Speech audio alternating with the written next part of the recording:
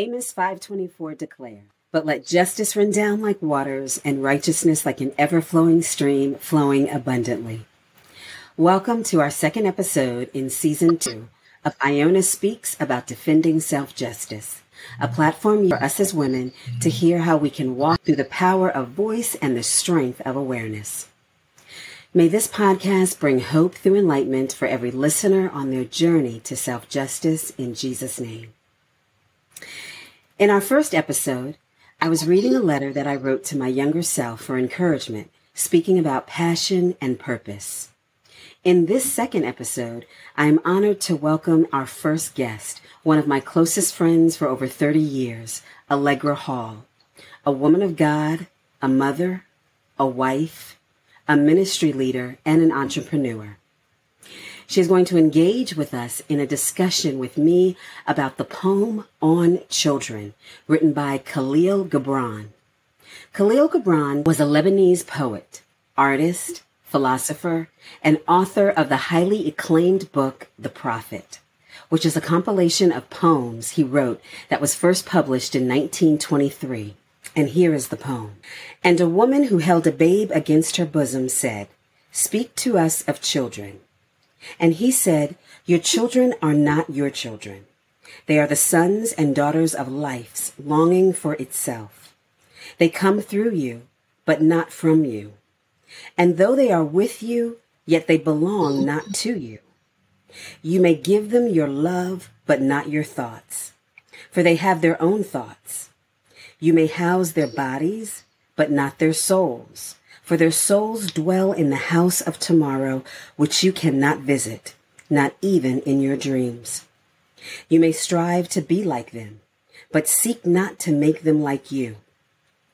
For life goes not backward nor tarries with yesterday.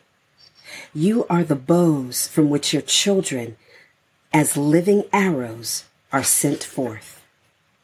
The archer sees the mark upon the path of the infinite, and he bends you with his might, that his arrows may go swift and far. Let your bending in the archer's hand be for gladness, for even as he loves the arrows that flies, so he loves also the bow that is stable." What does that mean to you, Allegra, as a woman and a mother with deep cultural roots? Well, Iona, first, I'm so glad that you invited me to be on your podcast. Yay, I'm the first guest. I'm so excited, not only for where you are right now, but where you're going and the people that you're reaching. It's just amazing. Your voice just reverberates. And as I'm listening to you read that poem, it's just like, oh, you just feel it. And anyway, I just encourage you to keep on doing your podcast and to reach more and more ears and more platforms.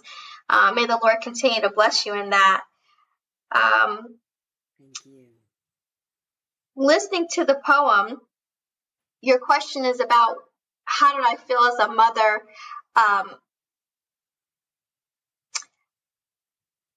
The poem is so weighty, and you have to read it over and over and over again to kind of catch all of the nuances. And for me, just hearing that, the child that I hold so close at night, I watch over him during the day. I'm checking on him all the time, and to feel like, well, he's not really mine. Well, he's not. He's a gift from heaven. He's a gift from God. We tell our little boy all the time that he was in the mind of God. It was God. He's God's creation. And then he put him in our heart and birthed them into this earth realm, for us to parent over him. But then afterward, he's going back up to the Father. So yeah, it is a temporary thing. He's here temporarily, and we're here to steward that time and to love on him. And my hope is that, in everything that we do, we encourage him to go forward to be the man of God that he will be one day. Yeah, that's our stewardship that we have over him. Yes.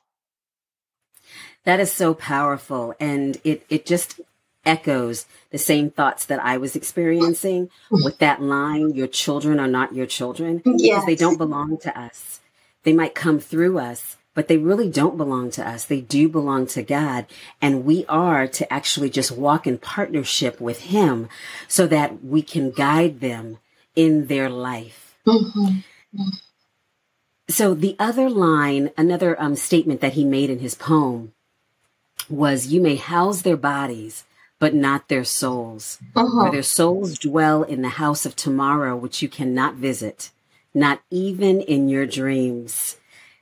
Whew, wow. Every time I read that particular verse, I almost get goosebumps because it's so phenomenal and it's so interesting because of the fact that we cannot even visit in their dwelling place for what their future being brings. So I want to ask this question to you as a phenomenal, strong, and inspirational Black woman yourself, a woman who's also a prophet. How does this make you feel as the mother, when you already talked about how, you're watching over him, you're caring for your son, you're loving your son and you're concerned about him? How does this line make you feel? I think, Iona, what we have to remember, at least this is what I have to remember, is that my trust is in Jesus Christ.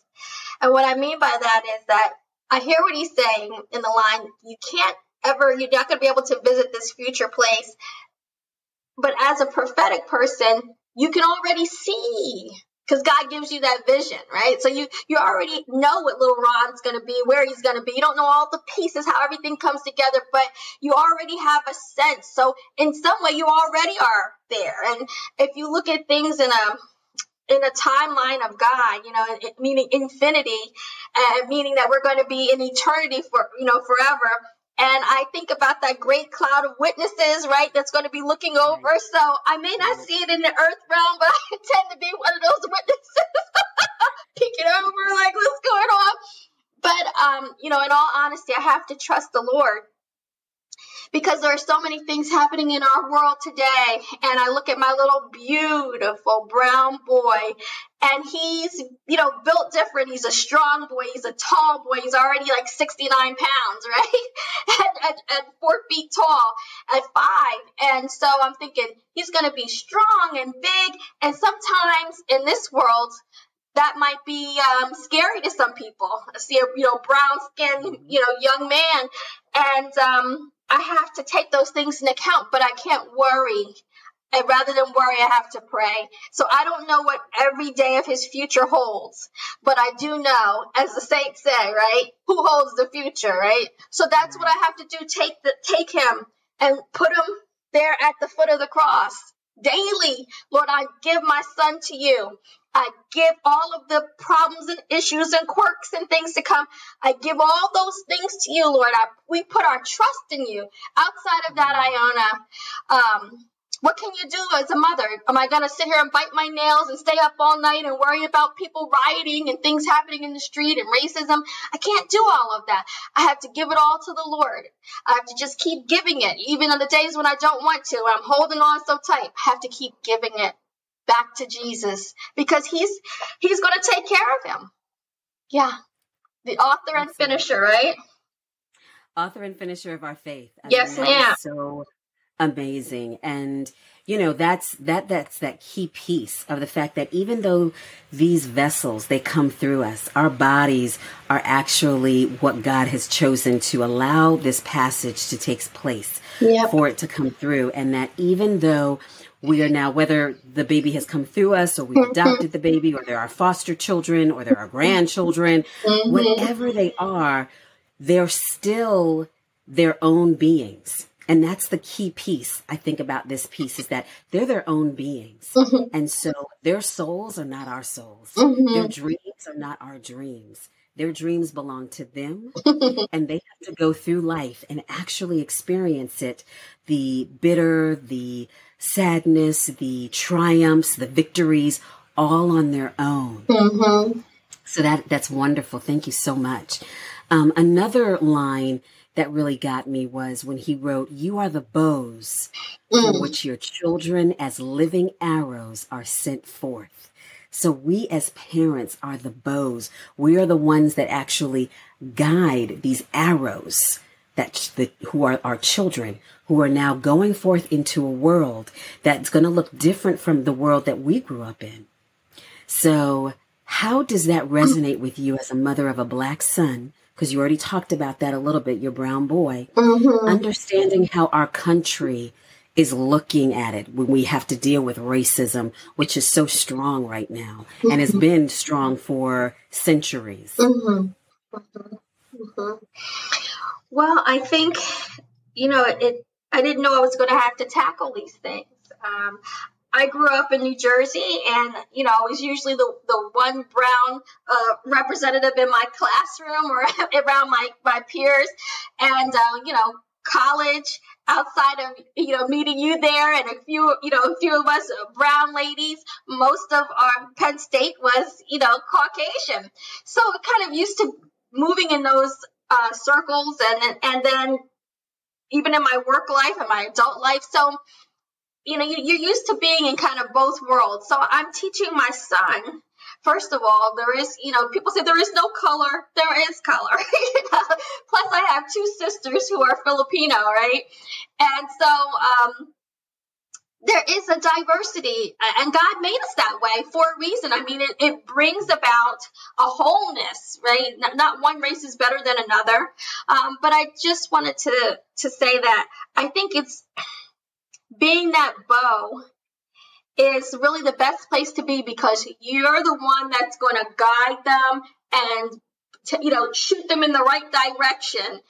Yes, things will come along the way. There's going to be winds that blow and that kind of thing. But if at least he gets that first pull from his mom and his dad, that first release, we're releasing him by way of the Holy Spirit. When he goes out, he's not just going with us and our soulishness. He's going by way of the Holy Ghost. The Lord is going to take him as an arrow and shoot him to the right place and hit that mark. So again, we're leaning everything on the Lord for his future, for whatever goal God has for him. We're leaning on him, because that's what it's going to take. It's going to take knee power, getting on those knees. That's what it's going to take. I'm sorry. I mean, I know people think it's going to take great schools and all that's true. Yes, I need that. But it's going to take knee power, old-fashioned, get down. Hello, Holy Ghost. What do you want to do today? That's what it's going to take for our sons to grow up and to be safe and to blossom and bloom into the men that God has them to be. Yeah. Absolutely. I love it when you said that knee power, because it's great because yes, we need the education. Yes, we need the social development. Yes, we need all of those things. But we also need to entrust the fact that God has got them, because we're not always going to be there. Because remember, we're the bows, so we're shooting them out somewhere that we're not going to be. That's right. Not to mention that we're not going to be where they're going to be going. Say it. So we're trusting that God is actually going to be covering them, protecting them, shielding them. And that is so important. And, I talked during earlier podcasts, I've always talked about my heritage being a woman who identifies as Native American with my Shinnecock heritage, as well as African American. And so understanding that the Shinnecock Indians were considered to be the darkest Indians. Is that right? History. Yes. So growing up, one of the things that my great aunts and great uncles used to always share is the fact that you're Black. You have this rich heritage of being Shinnecock Indian, yet your color is always going to be seen wherever you go, whether you, when you walk into a room, the first thing someone sees is not what you're wearing. It's not the earrings that you have on. It is going to be the color of your skin. And so that's very important. And to find out that was something that had to be shared with us even at a young age. And that's something that we have to share with our sons at a young age already. Thank you so much for that answer. And one of the last things about this, another piece in this poem that really echoed and was strong to me was when he wrote about the archer sees the mark, because you already talked about this a little bit. The archer sees the mark upon the path of the infinite, and he bends you with his might that his arrows may go swift and far. Let your bending in the archer's hand be for gladness. For even as he loves the arrows that flies, so he loves also the bow that is stable. And I read this, and of course, just as you said earlier, this poem is so powerful that you just have to read it over and over again. And I listened to it. And, Khalil Gibran, never met him. Don't know anybody who's known him. I don't know if he was a prophet or not. I know they say he was a philosopher. I don't know if he was a believer of Christ. All I know is that he heard and he had a gift to actually share and resonate the words of what parents and guardians and caretakers are to do for children and the importance of children. And so when we look at this particular stanza, this piece right here, what is the spiritual message that comes to you from this piece right here? So when I read it, and then when you were saying it again, the out of the entire last stanza, the word that sticks out to me is stable. The very last word, right? Because we need that, not only in America, not only in Black families, but in our families, right? Father, mother. I'm sorry, saints. I say father, mother, husband, wife, children. So I know not everybody's going to like that, but this is just, this is just Bible. You need stability for your kids to grow up and grow wise and grow strong and to have that firm footing and deep roots. So many children, myself, I came from my parents' divorce when I was young. They've both since remarried and happy and living life. But it was a breaking, and it took the love of Jesus to really help me to mend those things. And then he uses my husband, praise God, to show me a different type of love and to be able to have a whole love in Christ. So I say all that to say, kids need to see that stability in their parents in order to reach those marks. Because if there isn't that stability in a marriage, in that foundation, they're going to take that brokenness into relationships. Keep choosing broken relationships, keep choosing wrong friendships, keep being misguided. But if we as parents have a foundation of Christ, have a foundation of love for one another, and then, of course, our fellow man, and we show that and we replicate that, then our kids will have the same. So that's the word that sticks out to me. Be stable. How can I be stable in my mind? The saints used to say that, right? The old saints, right? When they say he's a mind regulator, right? I used to say, what is a mind regulator? But now... since I've been around a little bit, I'm like, oh, Lord, be my mind, regulate my mind, Lord, help my mind to stayed on you. So that's what I think stands out to me, stability, being stable. Yeah. Yeah, and that is so powerful because even as you were saying, and I'm glad that you were able to be so transparent and talk about that fact of being a child of brokenness where two parents actually have been divorced, because that happens a lot. And we've seen that so often in our families. And I look at it too. And another thing is that, the mom and the dad, although they might not be together in stability, as long as they're stable in themselves and they're able to share that stability with their children, then that is also so paramount. It's so important and so vital. And one of the other pieces is that, we talked about the archer, the archer is that person who's actually holding the bow and releasing it. So basically they're releasing, we're in this poem, it's talking about the bow being that person, that guiding force, that caretaker, that parent, who's ever in that position to actually be that stabilizing place, because you have to be stable to hold that to hold the arrow Mm-hmm, still mm-hmm, so that mm-hmm. it can be released That's and right. actually hit its mark. That's And right. what I love too in the beginning, you talked about the last piece. What Mm-hmm. I loved in the beginning was the fact that he sees the mark upon the path of the infinite, meaning that there is nothing, there's no barriers, there's no no restrictions, that can actually stop our children from reaching where they need to be. There really are no limitations on them when we know that they were created by God, and we know that they were created for purpose, and they have value and they have worth. So what they can do and who they can become is so infinite. It knows no boundaries. Mm-hmm, mm-hmm, mm-hmm. So this has been great. One of the other things, of course, Iona speaks about defending self-justice.